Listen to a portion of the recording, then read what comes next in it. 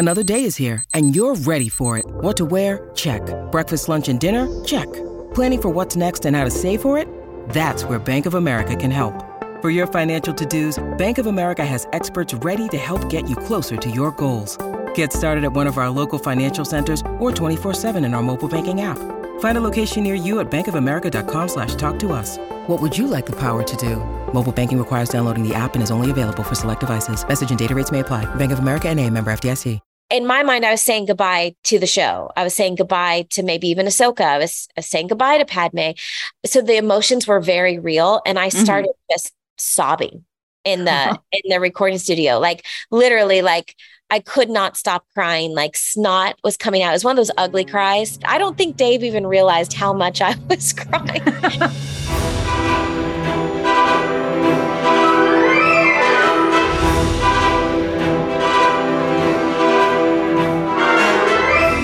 It's time to double your pleasure and double your fun and break out a stick of Double Mint Gum, because we've got not one, but two Star Wars shows to discuss this week here on the Dagobah Dispatch.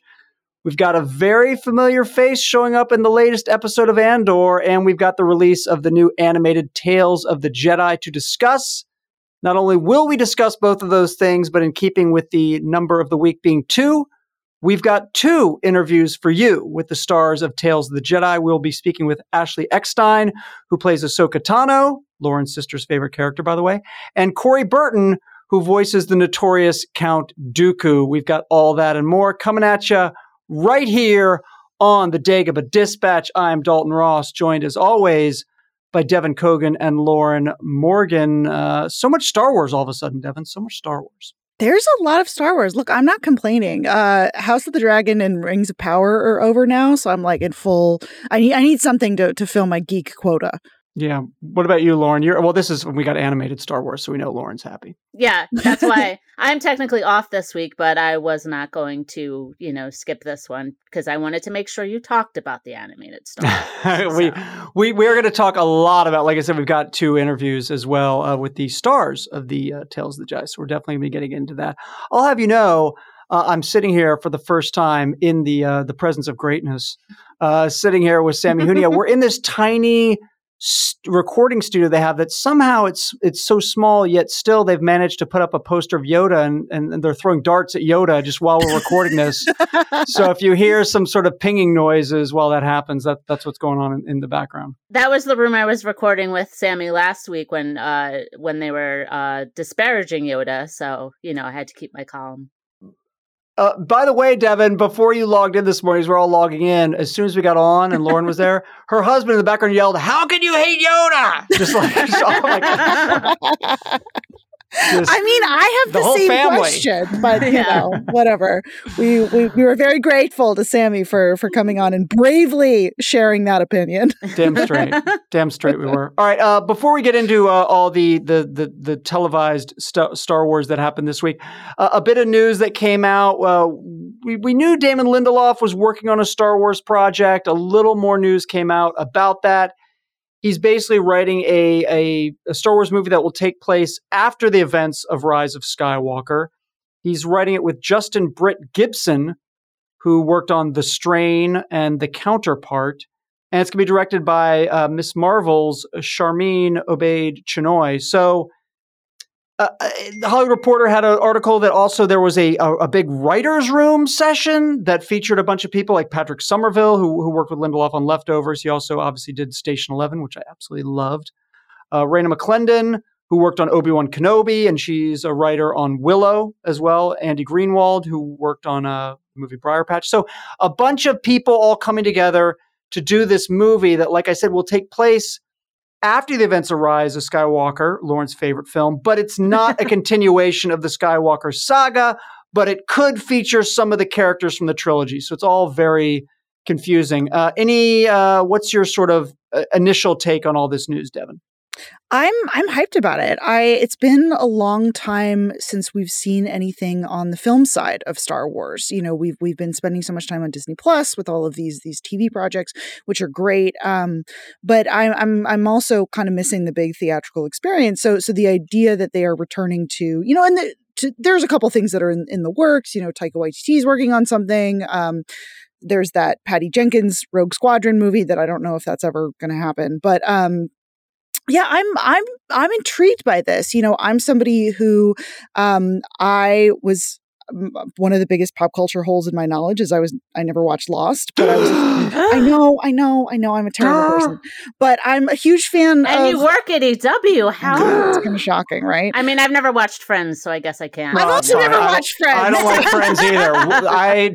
I actively dislike Friends. So, yeah, same with me. So there me we go. too. So okay, good. There's one thing we can agree on. But I'm a huge fan of Lindelof's Watchmen TV show, and I'm very excited about this, and I'm very curious as to what it'll look like sort of after Rise of Skywalker, because the sky's kind of the limit. There's no story points that you have to make sure you hit. There's no, characters that you have to make sure they stay alive because they're going to show up in later things.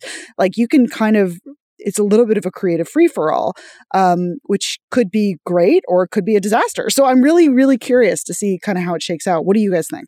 Well, I'm a Lindelof stan, I honestly, I think he has 3 of the best shows in the history of television, not only Lost and Watchmen, which I adored, but The Leftovers. Yeah. And so, I'm not going to say he can do no wrong because he's got some things on his resume that maybe are not quite to that level, but I'm a huge fan of his. And I also remember having some really long, incredible email exchange with him about C-3PO, like 15 years ago. We went back and forth. So he knows his Star Wars, you know what I mean? So that makes me happy as well.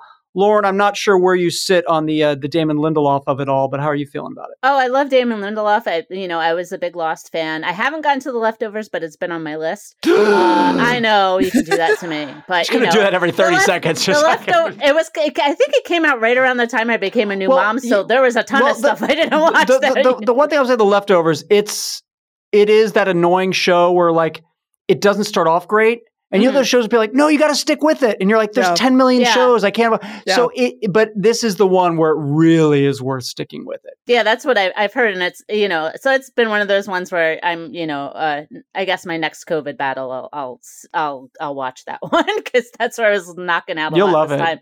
But, I love The Watchmen. I thought that was a great adaptation of that work. And so I was super excited to hear.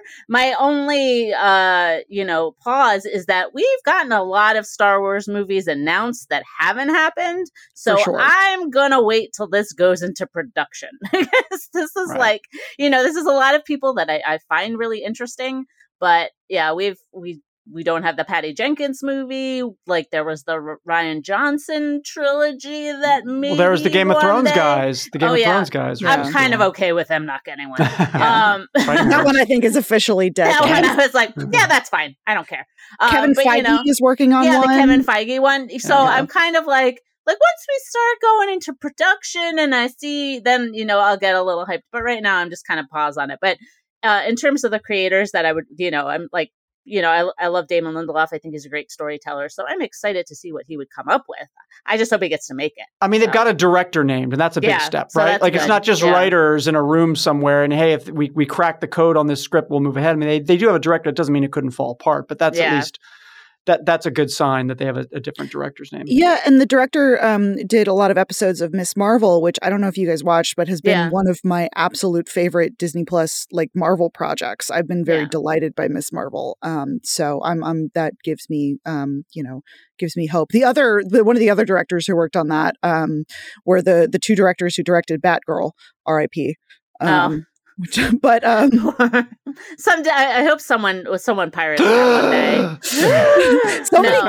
It's very gasp-inducing today. I liked Ms. Marvel a lot because it was so fun and it was such a new take on it. So I really kind of hope that this is a fun, there's a lot of they inject a lot of fun into this one, and this time period is super opened up.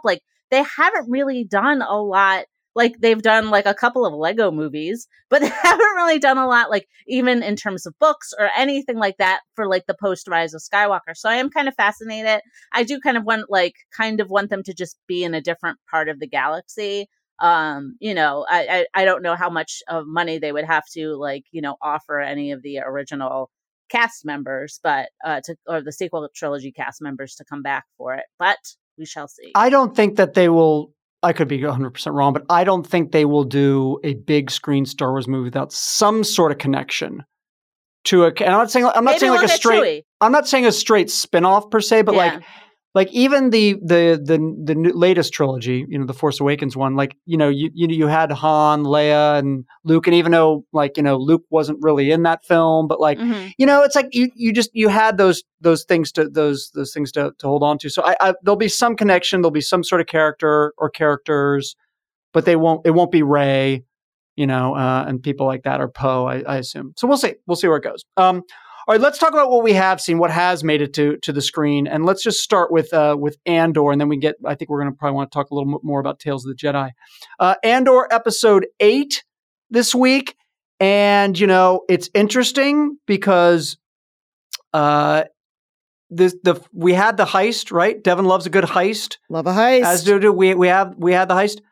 I love a good prison break, and we have to assume that we're going to get into prison break territory here because Cassian is in prison. He's put on a prison transport to Narkina 5, which is an Imperial factory facility. And let's start there because I really like this a lot because I thought it was a really cool looking prison. It wasn't like something we've seen before. Like I said, it's more of a factory in a sense than a prison. It's very bright. It's not dark. I like the burst of orange on their uniforms, ladies. And it's interesting the way that they keep order, which is not necessarily with blasters at their side, but the floor's electrocuted and can get hot, like burning, scalding hot. And that's how they keep all the prisoners in line. Devin, what did you think of this Imperial factory prison on Narkina 5? I was kind of fascinated by this episode. This episode simultaneously felt the least Star Wars and also kind of the most Star Wars of everything of Andor that's happened, if that makes any sense at all. Like this felt to me like you could pick up this planet and this factory and place it sort of in any sort of dystopian sci-fi story, but it also had these tinges of Star Wars in it. I liked all the little details, like the fact that they spent so much time and they were like, okay, like this is how you get your food. And it's so weird. It's in a tube. And if you're really lucky, you get flavor. And I was fascinated by this idea that, there's no disorder because it's pitting prisoners against each other. It's this competition basically where the winners get, flavoring in their food and the losers get fried. And we can't talk about, the prison without talking about a certain cameo that made me, a Lord of the Rings fan, very, very, very excited, which is the return of Andy Serkis, who has been in Star Wars before, obviously, voicing and performance capture for Supreme Leader Snoke. I know Lauren's favorite character of all time. Yeah. Actually, I don't mind Snoke. I just don't wonder why he's in vats. But now maybe I know why Snoke wound up in a vat. Like, maybe this. But the problem with Snoke was not Andy Serkis, who's amazing. No. Andy Serkis rules. Right. Andy Serkis is blameless in all things. Like the problem with Snoke is that he was just like many of the problems of the Last Ranch trilogy is that it's just a poor man's version of the original. It's like a bad carbon copy. Or a clone, as we saw later with Palpatine. But he's not the Palpatine clone, but he's just the poor man's Palpatine, was the problem with Snoke. But that's been one of the things that I've really been impressed by Andor as time goes on. And, I've been on the record by saying I didn't really enjoy the first couple episodes of Andor. I thought it was a slow start. I wasn't terribly interested in a lot of the flashbacks and some of the things that happened. But now I've been kind of impressed by we've gotten more new planets and new stuff in this show so far than any of the other Star Wars shows or any of the other things. It's kind of cool to tell a story that's not just 1977 or Empire Strikes Back, like redone. Like there's no lightsaber. Like, I don't know. Andor has kind of won me over, which kind of surprised me a little bit. I was very cool on it at the beginning and I'm just like, oh yeah, this is what like the rest of the galaxy looks like. It's not just like 4 Jedi like running around constantly bumping into each other, all related to each other.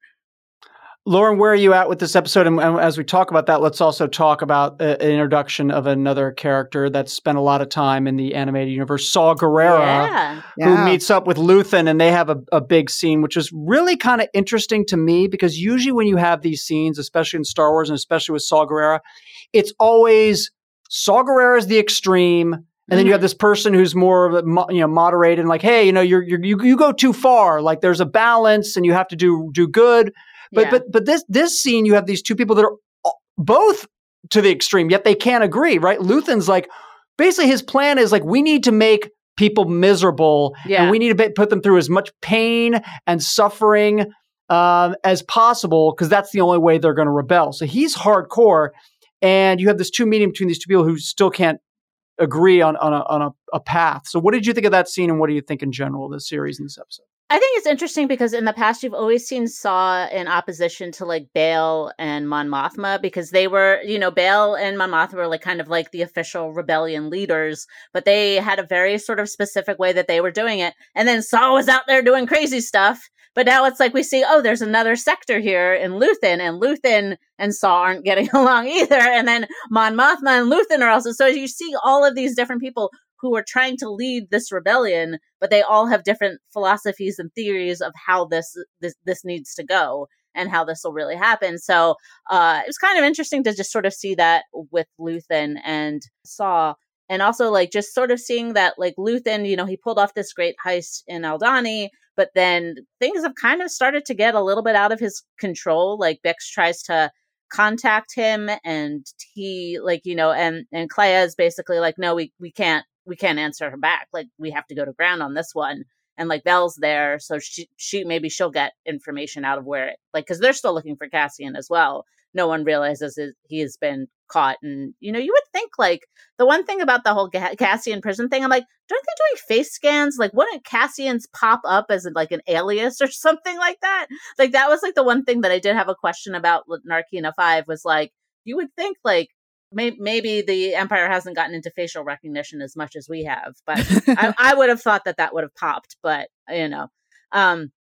So yeah. I thought that was pretty interesting. I have to admit, the first time I went through, we got screeners for the next 3, and I was interested. I was like, why did we get screeners for 3 episodes? And then I watched all 3 last night, so I kind of know where everything is going. So the first episode, I was like, where is this going? And then by the 3rd, I was like, I know where this is going. So I rewatched the first one this morning, and I really liked it a lot more. And just the prison stuff, because I was trying to figure out like what's going on here.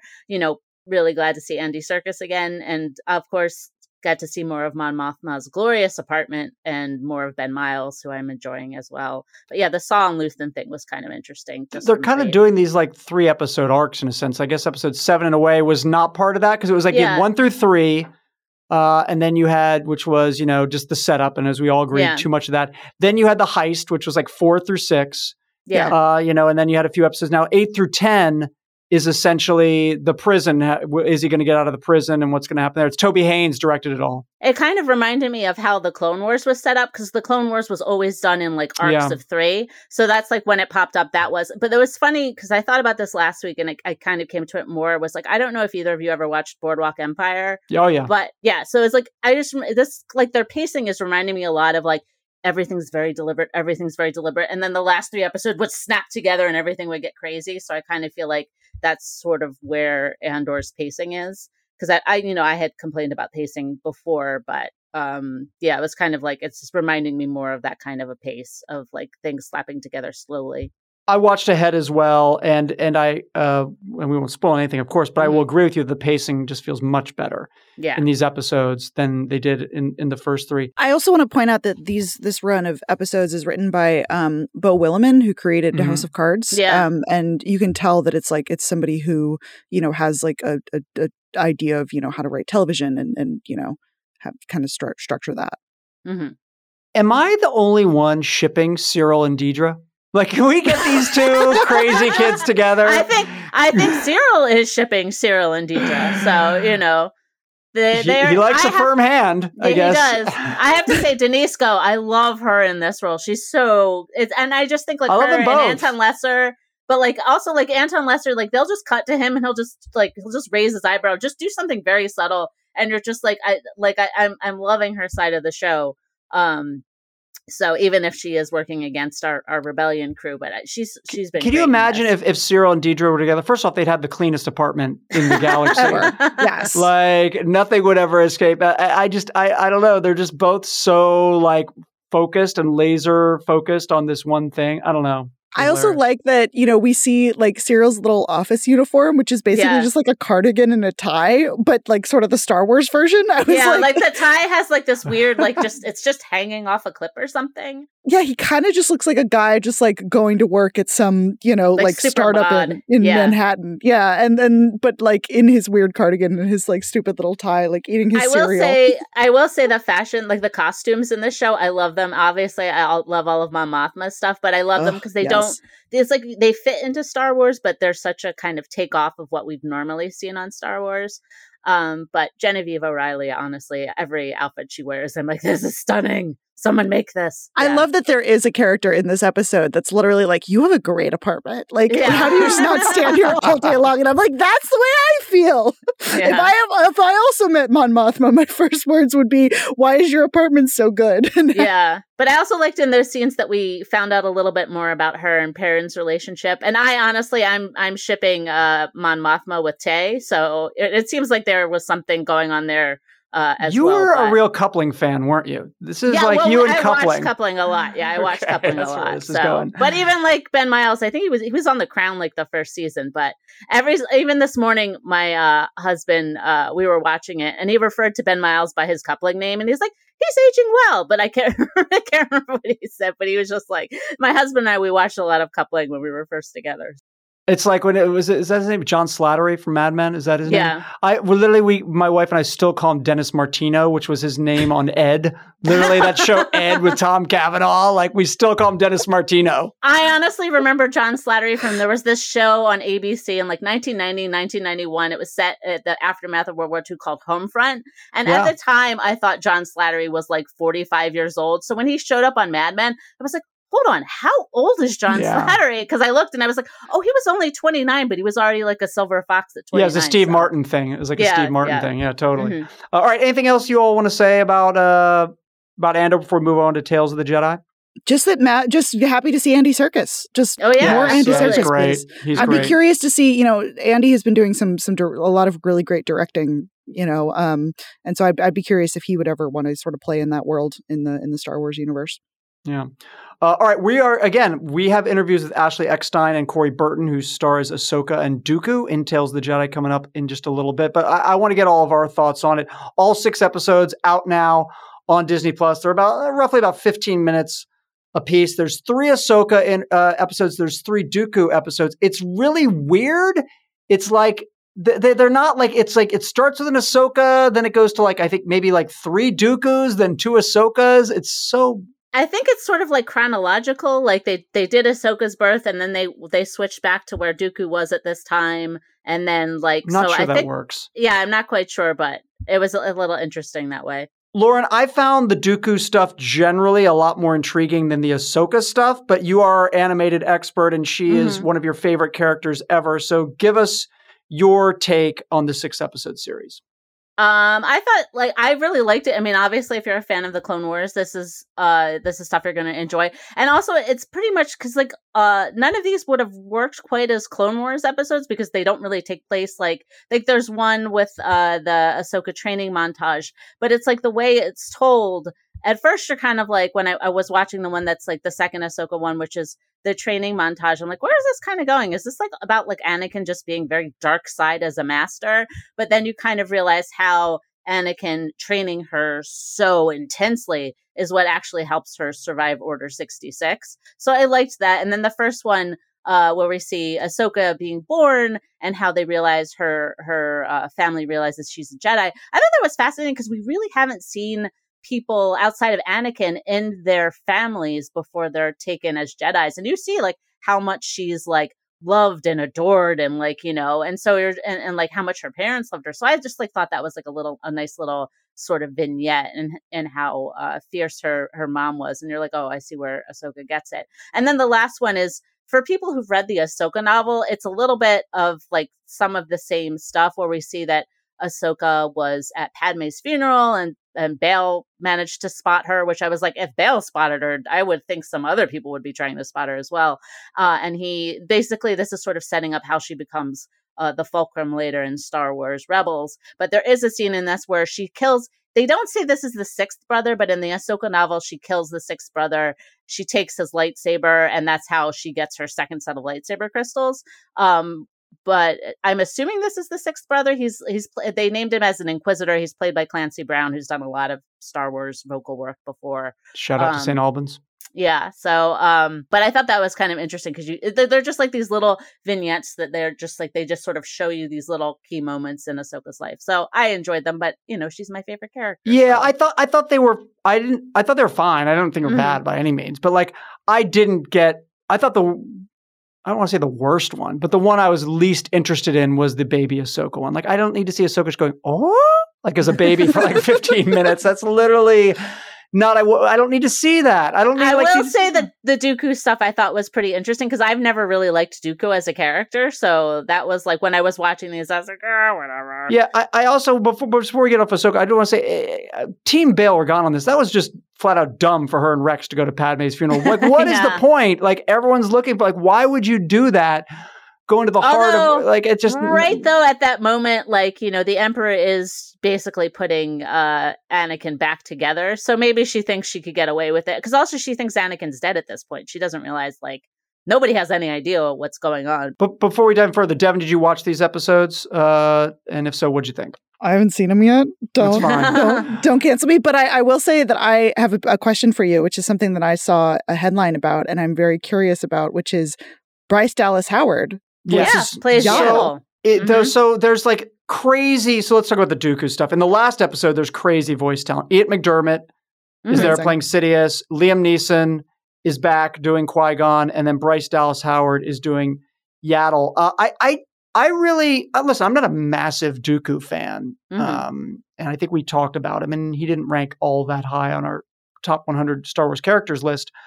But I really liked these episodes. I thought this really showed us the story for the first time of Dooku's descent to the dark side. We've seen him earlier on in Clone Wars and various other places as a villain, and obviously in the films.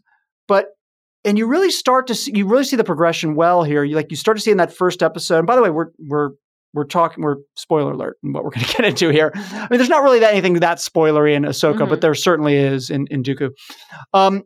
We see him in the first episode choke a corrupt senator, and he throws Qui-Gon, who's his Padawan, back against a bar and force pushes him. And you can see he's like, corruption like yours must be eradicated. You see in the second episode, he tells Mace, your devotion to rules is sometimes inspiring and sometimes maddening. And then you see him get totally pissed off when Mace gets the council seat instead of Dooku because he went off script during the mission. And so that's all kind of like set up for then what happens in the third episode. And first off, I want to get into a super duper geeky timeline question because Lauren, I'm not sure how you feel about this, but they kind of make it seem like Dooku is still in the Jedi Order at the time of the Phantom Menace, which we know is not the case. As previously established, been not the case. He left the Jedi before then. I mean, if you read Master and Apprentice and other things like that, and if you look at, he's gone. Now, I think he occasionally does visit. He's got a good relationship with them. I guess you could say maybe he's just visiting the Jedi Temple here when this episode happens and after Qui-Gon's been killed. But he's in the Temple archives deleting Kamino. You see him do it. Obviously, that plays a big part in Attack of the Clones. He's in the archives deleting stuff, and then later talking to Yaddle. We'll talk more about that in a minute. But Lauren, did that confuse you at all? Because I guess maybe he's just a visitor. But if you just watch this and don't know the whole expanded universe, it's like you think he's still in the Order.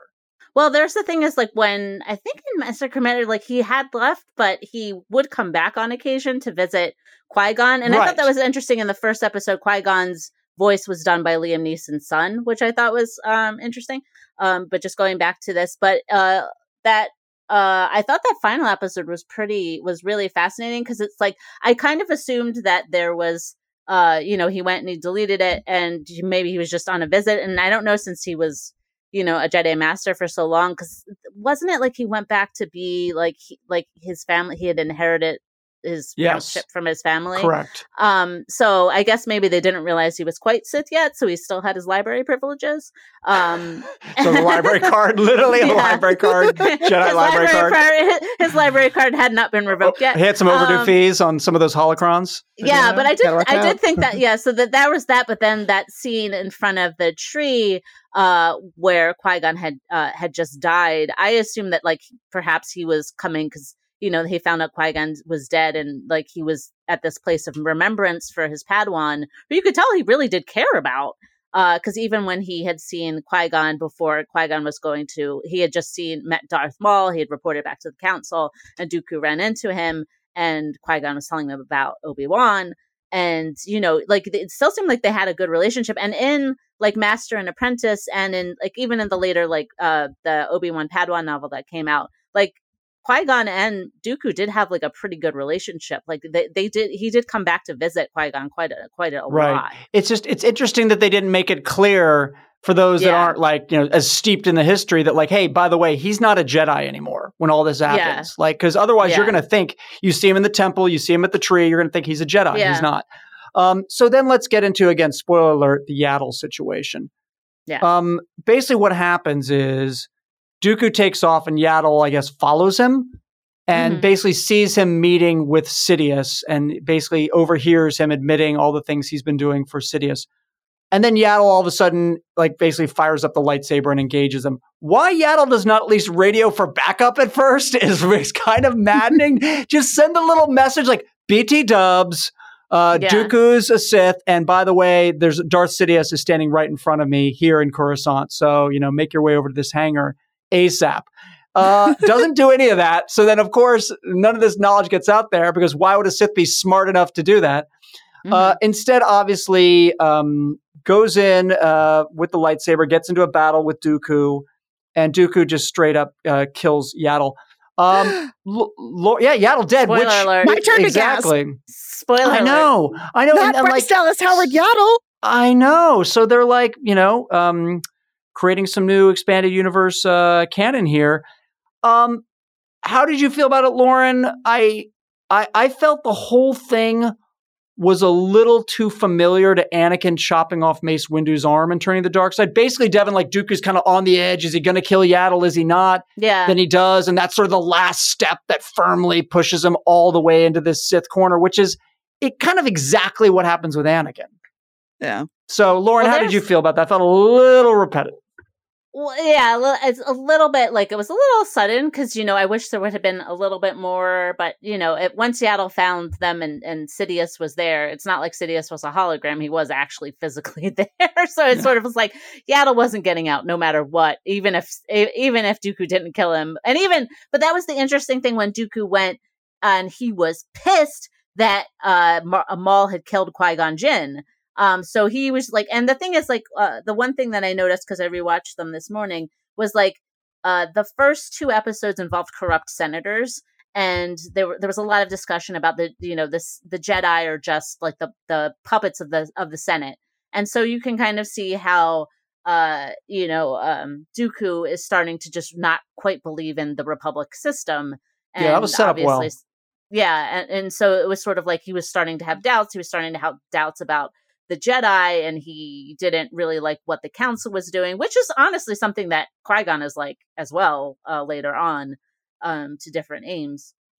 So, I mean, it seemed a little sudden, but I did like, Yaddle hasn't really ever gotten that much to do. So I was kind of glad to do it and glad to get Bryce Dallas Howard doing it. So, yeah, it's like that character. It's like that character in a TV show, which all of a sudden's been a background player. Then they get some big speech in an episode, and you're like, "Oh, this person's going to die." Like they finally 100%. Give Yaddle something to do, and then freaking kill Yaddle. Like, why are they got to do that? And by the way, as you mentioned on the podcast a few weeks back, like, does not sound anything like Yoda. None of the backwards speak. Not at all. No. None of that stuff. This we've just discovered that this is Yoda's speaking quirk. This is not anything that. Yeah, poor Sammy's like, oh, this I can get behind. Yeah, Team Yaddle. And then zip. So that's over. Do you think Yoda's like that guy who comes back from like studying abroad and like suddenly speaks with a weird accent and like he's like, totally. Okay, sure. Yeah, someone who comes back from London and has a British accent. It's like Madonna in the 90s. Oh yeah. Or they're like back when I was in Ibiza and you're just like, okay, sure. Yeah, I like to think that that's Yoda, and Yaddle's a little bit like, dude, why are you why are you trying so hard? All right. Anything else, Lauren, you want to say about Tales of the Jedi before we get to our big interviews? Oh, no. I mean, I talked to Ashley Eckstein. She was lovely. I had a great conversation with her. So, we talked about Tales of the Jedi, but we talked about some other stuff as well, including meeting Rosario Dawson and what it was like to meet Hayden Christensen and Ewan McGregor for the first time at Celebration. So we got into a lot of good stuff. Well, fine, Miss Braggy. I spoke to Corey Burton, and he was just as interesting. Yeah. And we talked about Count Dooku, but of course... Yeah. You ladies know I had to talk about Cad Bane with him because he does the voice of Cad Bane. So we went in deep on some Cad Bane stuff. Like it was like, can I get him on to talk Dooku and Cad Bane? On brand. Right. Yeah, well, enough of us blabbering about that. Let's chat with the two stars of the show. We spoke with Ashley Eckstein, who plays Ahsoka, and Corey Burton, who voices Count Dooku. And we're going to play both of those interviews for you right after this super quick break. When you need mealtime inspiration, it's worth shopping Kroger, where you'll find over 30,000 mouth-watering choices that excite your inner foodie. And no matter what tasty choice you make, you'll enjoy our everyday low prices, plus extra ways to save, like digital coupons worth over $600 each week. You can also save up to $1 off per gallon at the pump with fuel points. More savings and more inspiring flavors make shopping Kroger worth it every time. Kroger, fresh for everyone. Fuel restrictions apply.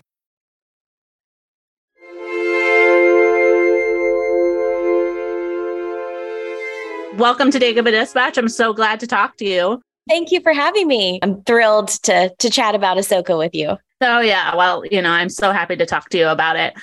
So I've watched Tales of the Jedi. I'm a huge fan of the Clone Wars and Star Wars Rebels and stuff. So this was like totally right up my alley. And for the people who haven't seen it yet, there's 6 episodes total, 3 about Ahsoka and 3 about Count Dooku, both kind of like lost Jedis. But like, how did it feel to put like Ahsoka's head tails back on, so to speak? Oh, it felt amazing too. I actually say to step back in Ahsoka's boots. It was just incredible. I never take anything for granted. Every single time I finish a project, I never think like, okay, well, what's the next one?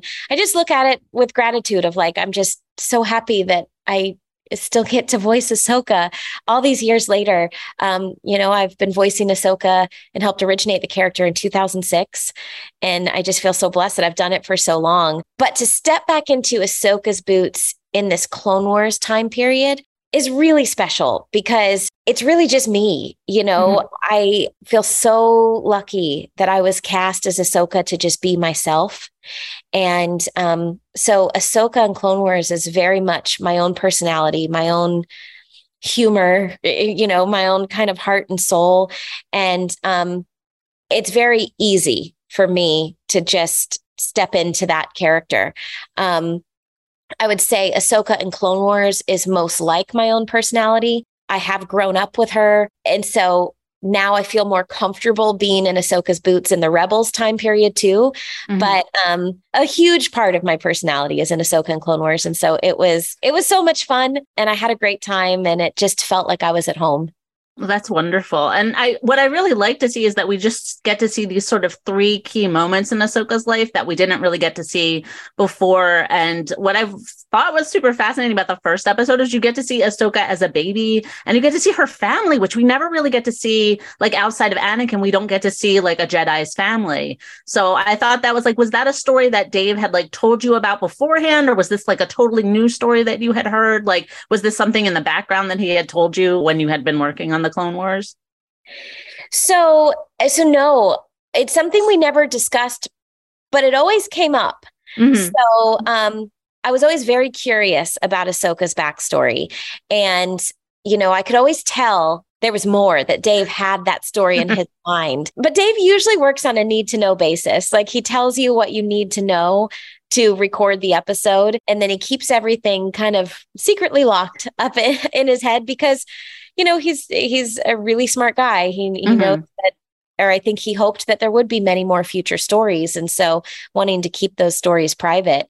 But I was always very curious about Ahsoka's mom and Ahsoka's family and how it happened and when it happened. And so I'm not surprised that this was one of the stories that Dave chose to tell, because it always seemed very special to him and that eventually it would be told. What I loved about that little one was just you do see that she was in a very loving environment. And you think about like what the sacrifice it was for her parents to give her to the Jedi, like, and it's just a very interesting way to see, like, this is all of Ahsoka's background. But in terms of like the second story, I thought that was really interesting because as it started and we were watching, Anakin train Ahsoka and be a little bit hard on her about it. And you're like, is this like Anakin's like dark side aspect coming out? But then you realize it's like his intensity of the training in effect, like saves her life. And especially I like the fact that like Jesse was involved in the training because Jesse is later involved in the person she's trying to escape from during Order 66. I just thought that was a really kind of an interesting, like a little bit of a turn where you're just like, oh, what is Anakin doing to her? This is awful. Like he's being really hard on her. And then you're like, oh, this is why he's doing it. And I just thought that was a really nice way to sort of see how their relationship kind of prepared her for her future. Oh, absolutely. One thing, especially with the way that Dave Filoni tells stories, everything's connected. Mm-hmm. Whether you think it is or not, there's always some sort of connection with the story, or whether it's a nod to one of the movies and he's, paying homage to one of the movies or honoring a certain character. Everything usually is tied to something or inspired by a favorite scene. I love how connected these shorts are. They really fill in moments of time that we wanted to know more about. And, specifically with this one where Anakin was training Ahsoka, in the beginning of Clone Wars, some people were like, ugh, Ahsoka is just so good at everything. Like, how is she so skilled? How is she so good? And I do love how one of my favorite episodes was actually Storm over Ryloth, where Ahsoka failed her mission. She didn't listen. And still fans to this day bring up that episode. They say that was especially kids that were kids then that watched it, they said that was a very influential episode because they really could relate to Ahsoka. Like they actually got to see failure on screen and how it was treated as a failure, but then how she also overcame it. And I feel like Clone Wars has always done a really good job at portraying reality. But what we didn't necessarily get to see was why Ahsoka was so skilled, in her training and using her lightsabers. And so I love that this now gives us a peek of what that was like. And again, that's only a moment. I mean, can you imagine if we got to see some of the other training moments? Yeah. Obviously, there was so much behind the scenes that we never got to see. Yeah. And you just always sort of sense that, as a master, Anakin would probably just naturally be pretty intense rather than, the very kind of calm masters we'd seen otherwise. Did you guys record together for this? Like, did you and Matt and Dee and James, were you all together to record these or?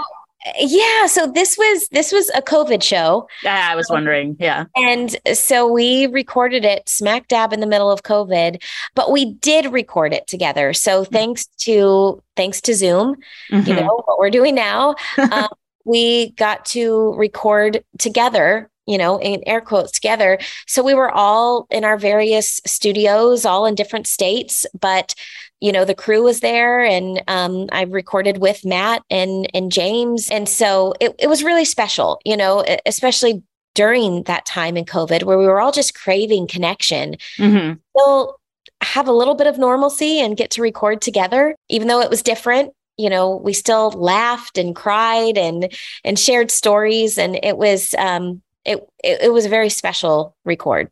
Yeah, I think over the pandemic, I did learn what a tool Zoom could be, and I had not even thought about it beforehand. You were just like, it's Zoom, but Exactly. As for the third episode, first I thought that was fascinating because to see that Ahsoka had been at Padme's funeral, and I always like when Star Wars sort of gives more attention to Padme because I think we always talk Anakin, but we're like she's very important too. So like the fact that like Ahsoka showed up for Padme's funeral because she was a friend of hers as well. But that I think this is like a very kind of fascinating time, and I noticed that there were some of the connections to the Ahsoka novel in this.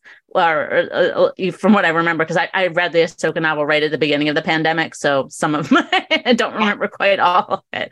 But Bail trying to recruit her to what eventually she'll become the Fulcrum, and then also when she is really just hiding undercover, not really ready to rejoin the fight, and that's the sixth brother, right? That she's fighting. So I haven't seen the episode yet. Okay. But I know the episode because I recorded it. But the parts where I don't speak, I didn't see it. So okay. Right. Confirm that with you. I'm going to be doing a live watch with the fans on Wednesday. So great. Okay.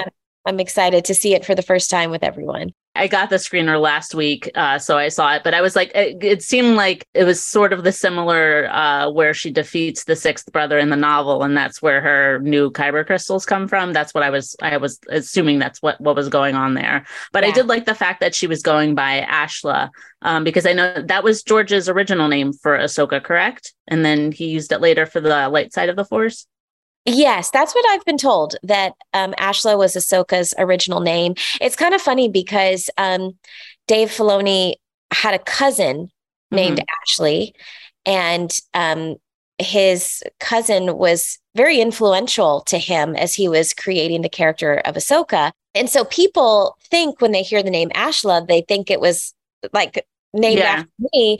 And but it wasn't. He had a cousin named Ashley. So it's also kind of ironic that I got the part and my name's Ashley. So there's a strong connection with the name Ashley, Ashla, and Ahsoka. And Ahsoka. Yeah, there we go. I had no idea that she was influenced by Dave's cousin. That's really fascinating. I didn't know that. Yeah. I think he's talked about that publicly. He's talked about it a lot.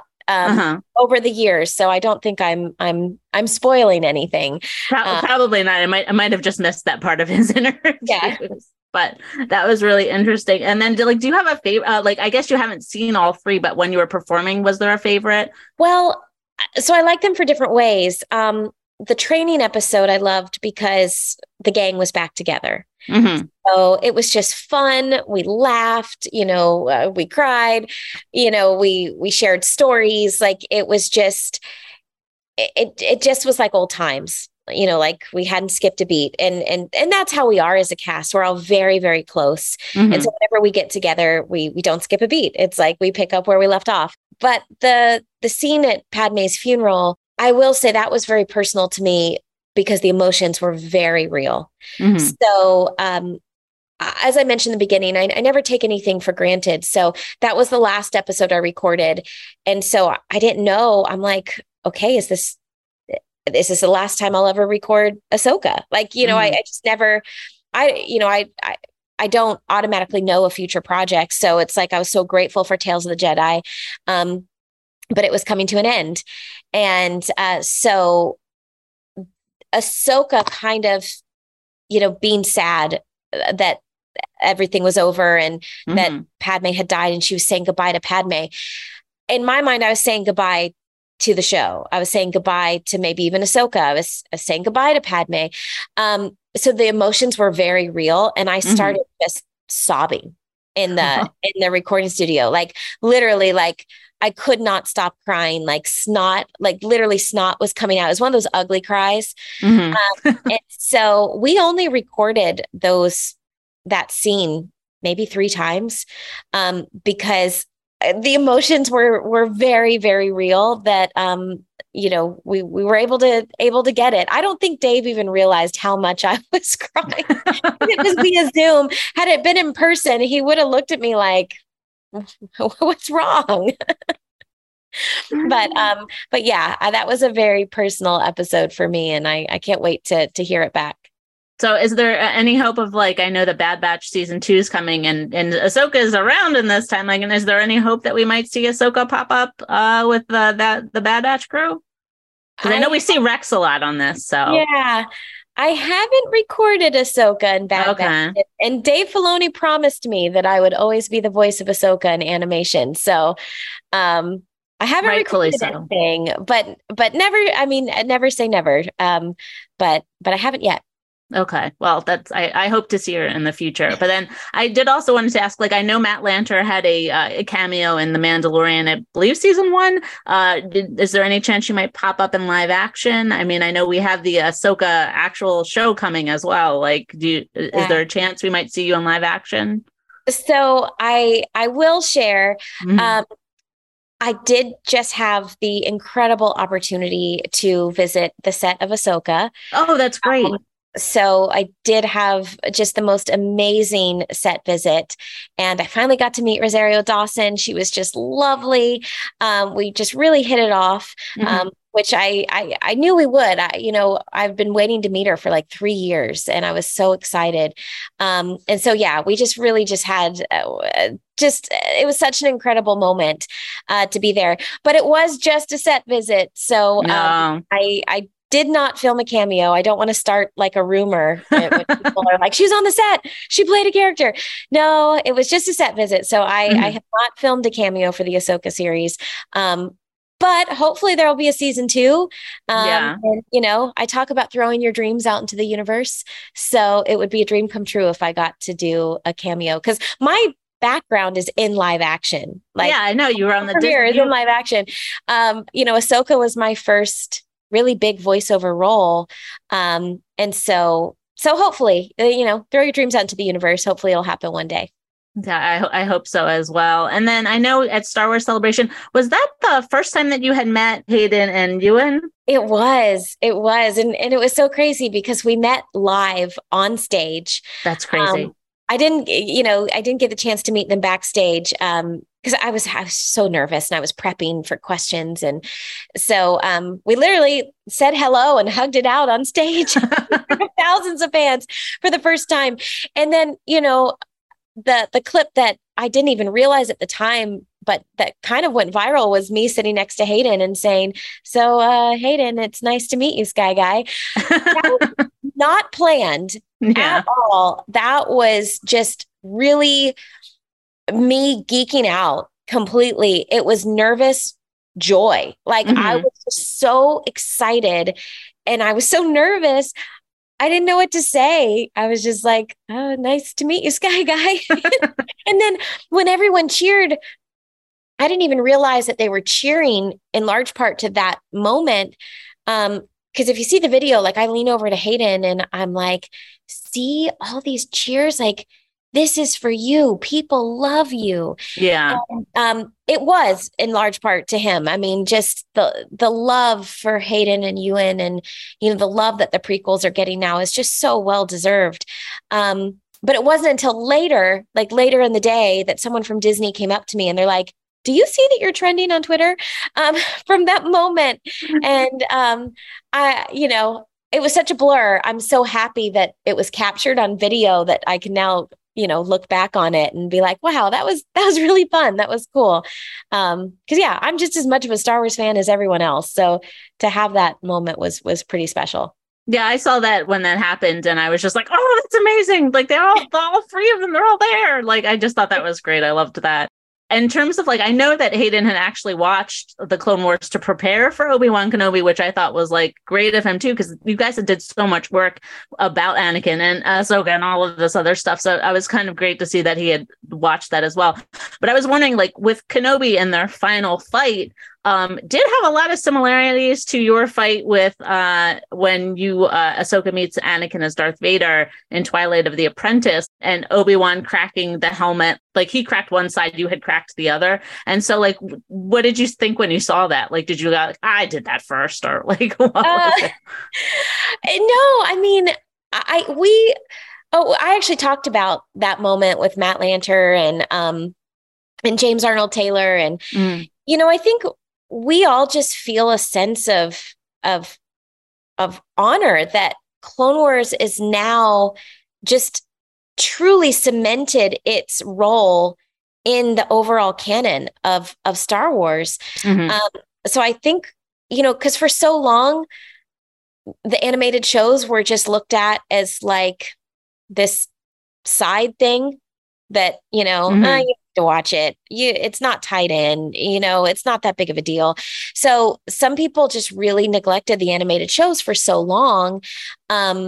And so it really is just kind of, we get excited to see the nods and the ties and how now, I mean, honestly, if you don't watch Clone Wars and Star Wars Rebels, you're kind of out of the loop for the live action series. Yeah, that's true.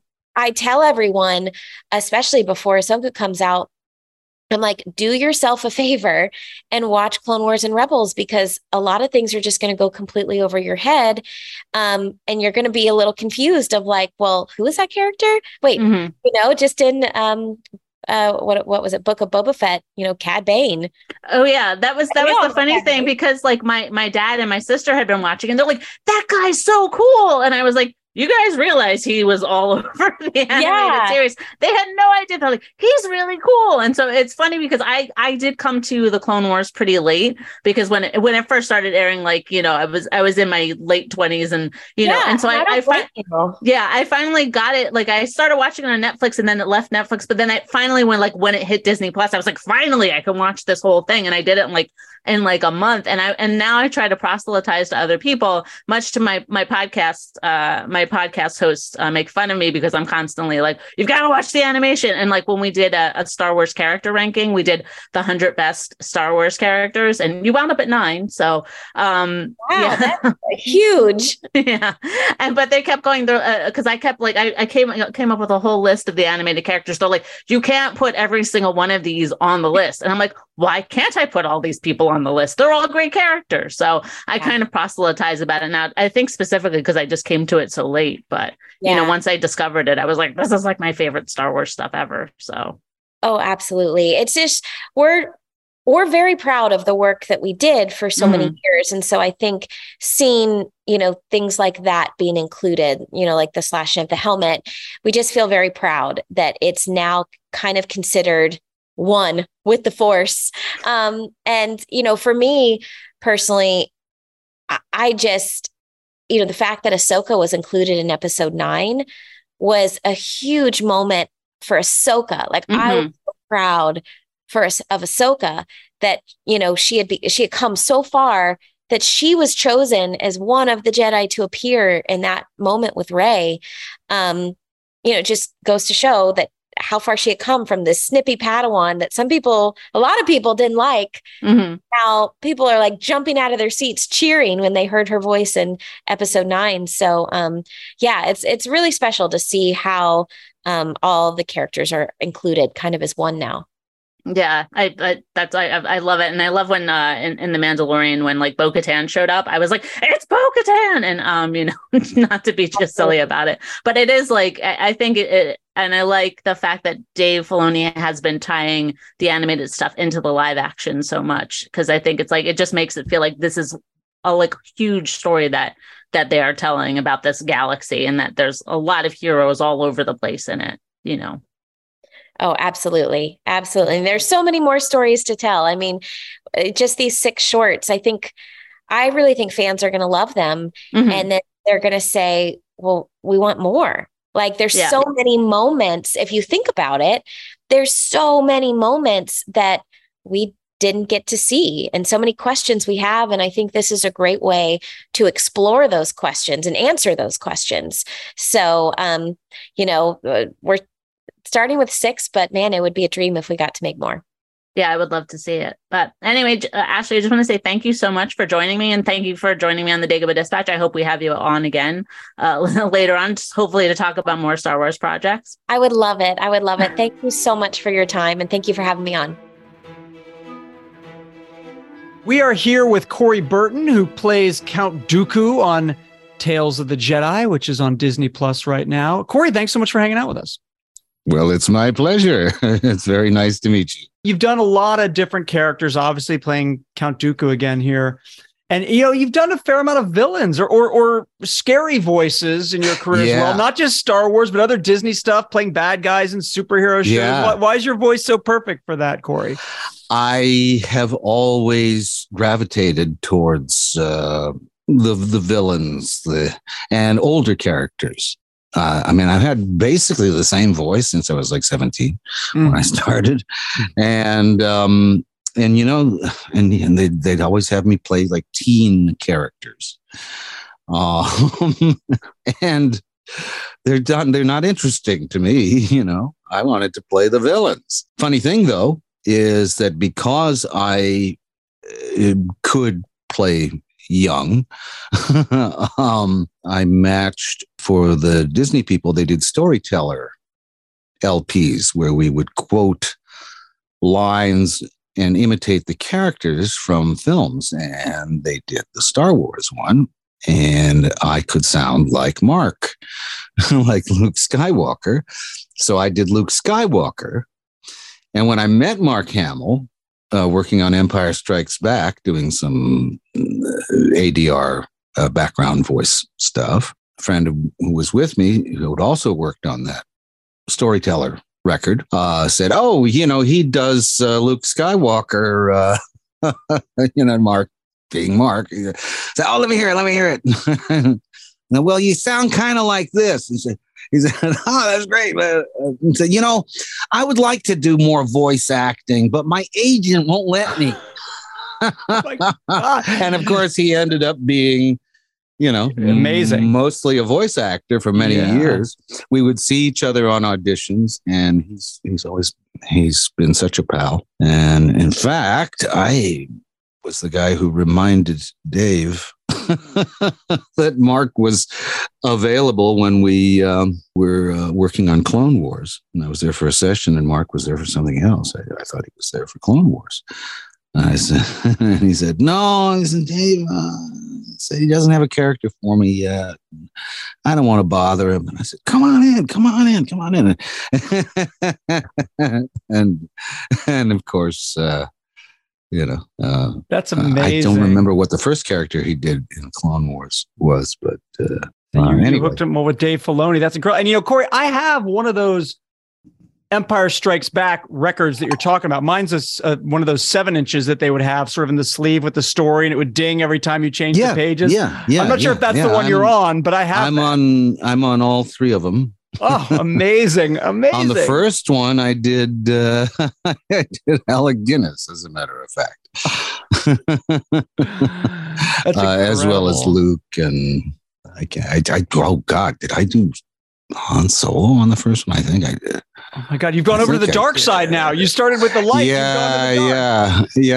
No, but because I always wanted to do the older characters and the wizards. And so, Luke, use the Force. Let it guide your actions or something. That's amazing. I want you to know, before we get into the Tales of the Jedi stuff, you happen to voice my favorite animated Star Wars character ever, and one of my favorite Star Wars characters, period, with the bounty hunter Cad Bane. I've always loved this character from his first Clone Wars appearance. Tell me how you found his voice, Corey. Well, it was actually the suggestion came straight from George through Dave, and they had tried out various actors, and they were more sort of Western bad guy types. And Dave said, we George isn't happy with the character. It sounds too normal.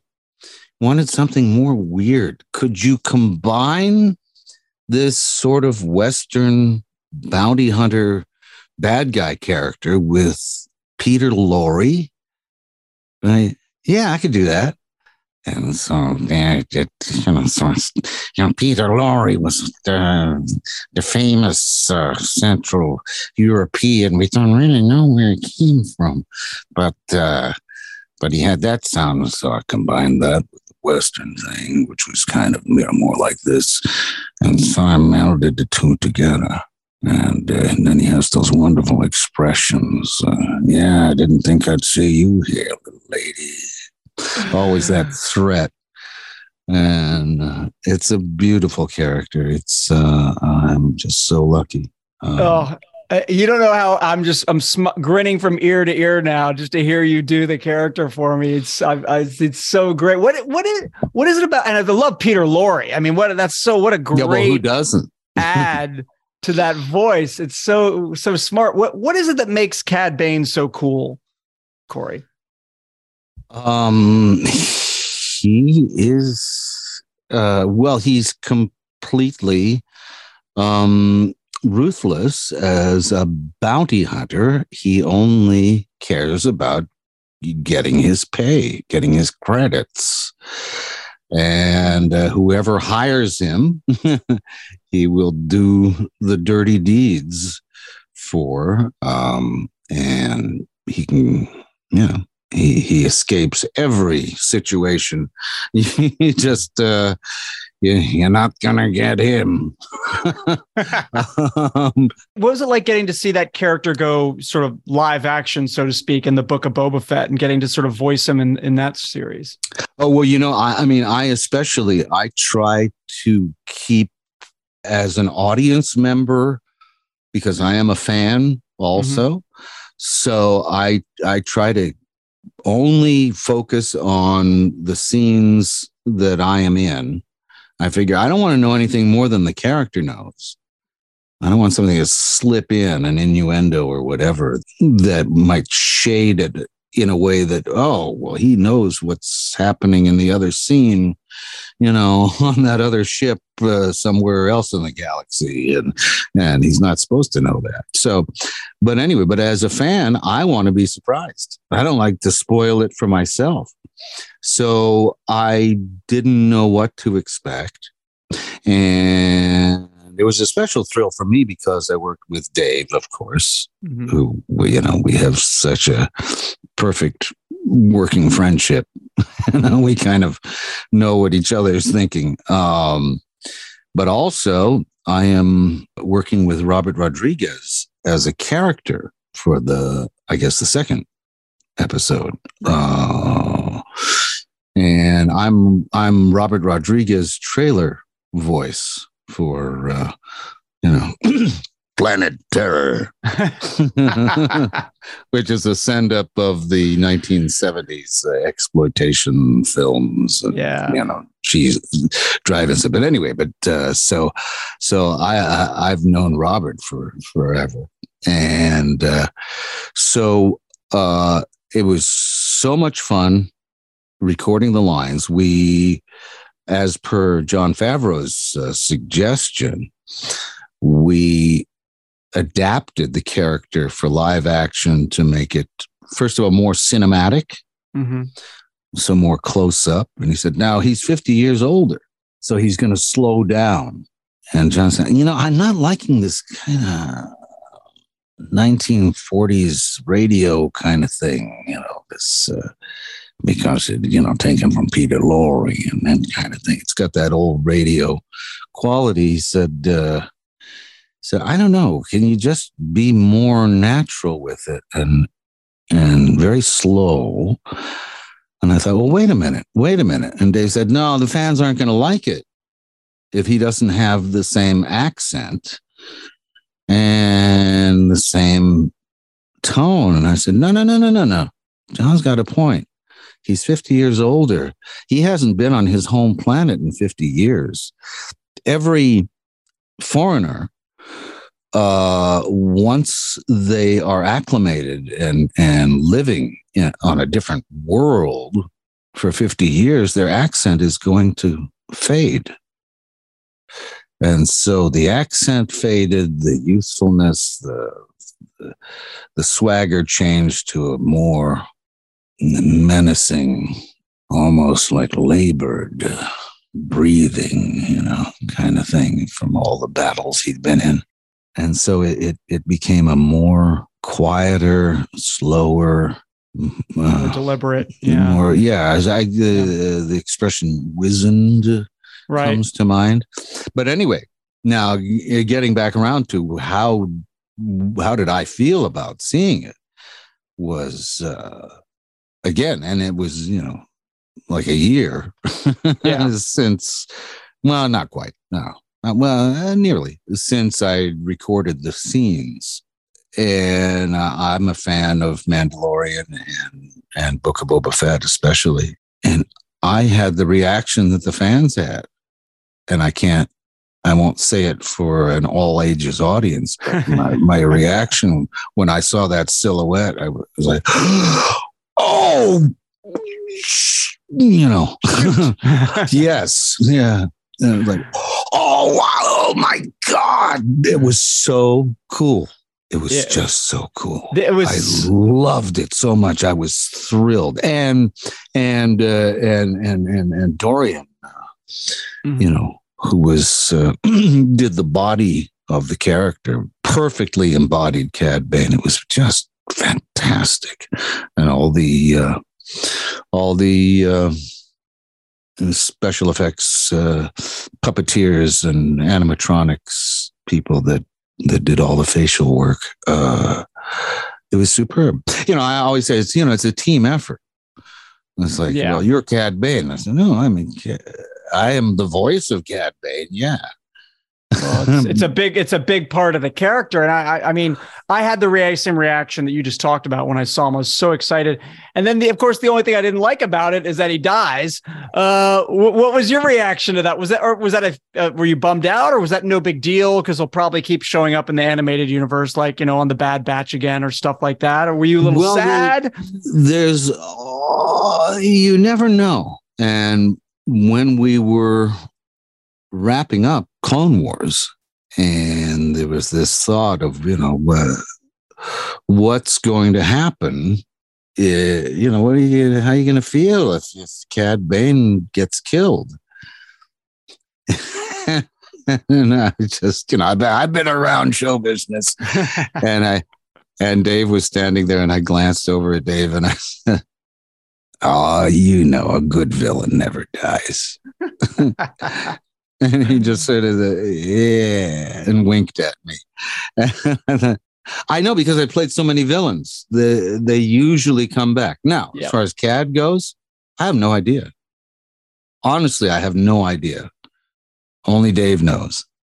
And he won't tell me. Hope maybe he'll tell me. Maybe if I ask him real nice, but I doubt it. I doubt it. No.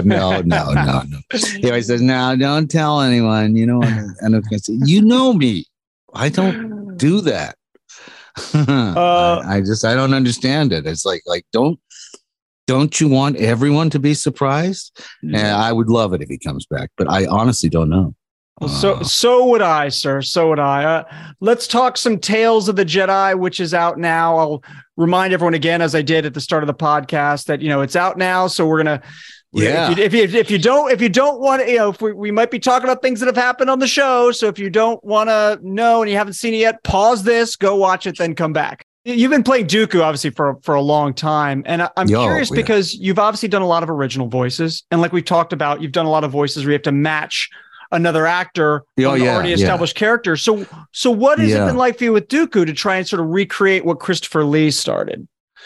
I don't know if I had done Christopher Lee before he played Dooku, but that's sort of a standard style that I'm very comfortable with. A British Shakespearean character actor.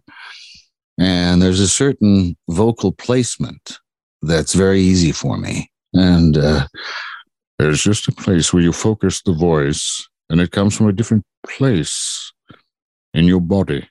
And I've done so much mimicry. I mean, originally I thought I'd be like an impressionist on stage, a mimic. And that was big in the 70s, but there aren't Rich Little. Really. Yeah. Who used to be really good. That's another story. So how do you go about that? Take us through a little bit. Like you're going to be doing this character, Count Dooku. They ask you to take a stab at him. So what do? Do you go back and you go and watch? Obviously, I assume the movies, right? And those scenes. Well, often on an assigned gig or an audition, they'll supply the tracks and then have various auditioners try to mimic each one. Right. And whoever nails it, comes closest. So, I mean, when I'm asked to match a voice, it's just like the way I started. I'd have a sample of a voice, I'd play it, sort of feel it in my own being in my own voice, figure out where the voice comes from, feel the character, feel the personality, and then try to replicate it like exactly. Right. And then listen back to both back to back and see, okay, where have I gone off now? No, that's too high pitch. That's too low. Okay. And I try to remember those things. I sort of like in my head, I'm setting all of these dip switches. Yeah. And then once I've got the sound, the way I think it matches, then, as my teacher would say, then forget all about that. Forget about your voice. Just be the character. So then the character is already in me and I'm trying to hear it. You know, when you read a novel and you see a character quote, you hear that character's voice in your mind. Yep. In your mind's ear, I always say. Well, that's what I do. So I hear the voice on the page. I'm not seeing the words. I'm hearing that character. And then I just try to be that I'm hearing in my mind's ear. And very oftentimes my best work is when I don't even know what I did, until they play it back. And I'll think, I don't know, did that work? And then they'll play it back. Oh, that's good. Oh, yeah, that does sound like it. And then once I know that I've got the character alive in my subconscious gallery of characters, I just open that door and let the character come through me. That's amazing. And I know you say you just sort of will get your scenes and your lines and sort of what happened. How invested do you get in the actual story when you do voice work? Like, let's talk about Tales of the Jedi. Were you personally interested to see these gaps filled in on Dooku sort of turning to the dark side, or is it more just sort of the technical aspects of hitting the lines? I mean, I'm interested, but I tend to be so distracted by details that I tend to lose track of the storyline. Well, I can tell you it's funny because I hear everything you're saying. And so you're focusing on the technical aspect of it, maybe not paying as much attention to the story. And you probably recorded this a year ago.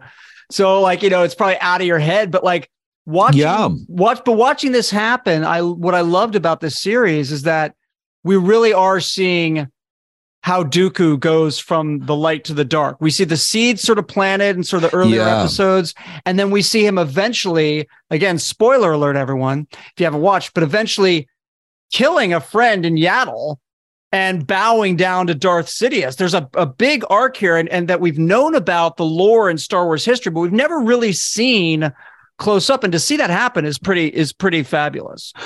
Yeah. See, now what you're saying, I don't even remember, but I do remember, I do remember asking, wait, now is he Sidious? Is he turning into Sidious here? Or is he more the politician, used Star Cruiser salesman,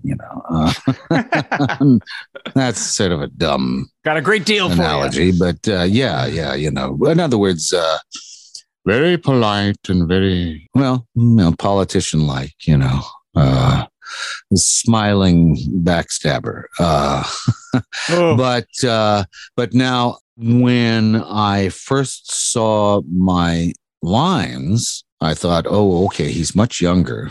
Mm-hmm. I thought, okay, I should play him as a very young and innocent guy. I'm just training to be a Jedi one day, and gee, that would be swell, kind of thing. And so, I started out and no, play Dooku. He's always been Dooku. Yeah. And then I thought, well, yeah, when I was 17, I sounded like this, kind of. I mean, not quite this old, but but still. The basic timbre and personality of the voice doesn't really change that much from one's teen years, depending, I guess. Well, it's interesting to hear how you drew on your own experiences to sort of to find the voice of that character now at a younger age. Is there anything else, Corey, that you do sort of in the studio to get yourself into a particular character? Like Dooku, I think of as maybe very tall, standing very straight, with a posture. Is there anything that you do when you're there to sort of become that person? I do feel the cape, the beard, although I guess in this storyline, when he's younger, he doesn't have the beard, but it's, I play him like that. There's a formality and a grandiosity, the ego. Myself, I'm a little nerd guy. Nothing like the characters I play, really, but and sort of austere, and I try to remember, the physicality and a rather large, prominent proboscis. I think it was a Sherlock Holmes movie or something, sort of like a Basil Rathbone. Yeah, sort of like Sherlock Holmes from the old films, and so I make sure to get that prominent nose. That's where a lot of the focus is of where the voice comes from, how it resonates, which is an intimidating shading to the voice. Maybe that's a trick of Shakespearean actors. I don't know. I'm not Shakespearean trained, but nor am I, Corey. But you notice, Shakespearean actors, they do have this nasal projection, which is different than, say, if you did the same voice without the nose, it doesn't have the power. Well, your voice has the power. The series has the power. I loved watching it. I loved hearing you again. And I hope, Corey, next time we're talking, it's a Cad Bane reunion. I hope Cad's back. I hope so too. All about it, and I really appreciate the time. So I love chatting about this kind of stuff. Oh my God, me too. Our thanks to Ashley Eckstein and Corey Burton for joining us this week, and thanks to you for joining us as well. Please do us a solid and follow and rate the podcast, and leave us a review on Apple Podcasts. Also, you can hit us up on social media by following Entertainment Weekly on all socials. It's at EW on Twitter and at Entertainment Weekly everywhere else. You can also tag and follow us directly at Dalton Ross, at Devin Kogan, and at Morg Lore. Thanks so much, everyone. We'll do it all over again next week. This episode of Dagobah Dispatch is hosted by Dalton Ross, Devin Kogan, and Lauren Morgan. Produced by Chanel Johnson and Sammy Junio. Edited by Sammy Junio. Full episode transcripts are available at EW.com. Thanks for listening.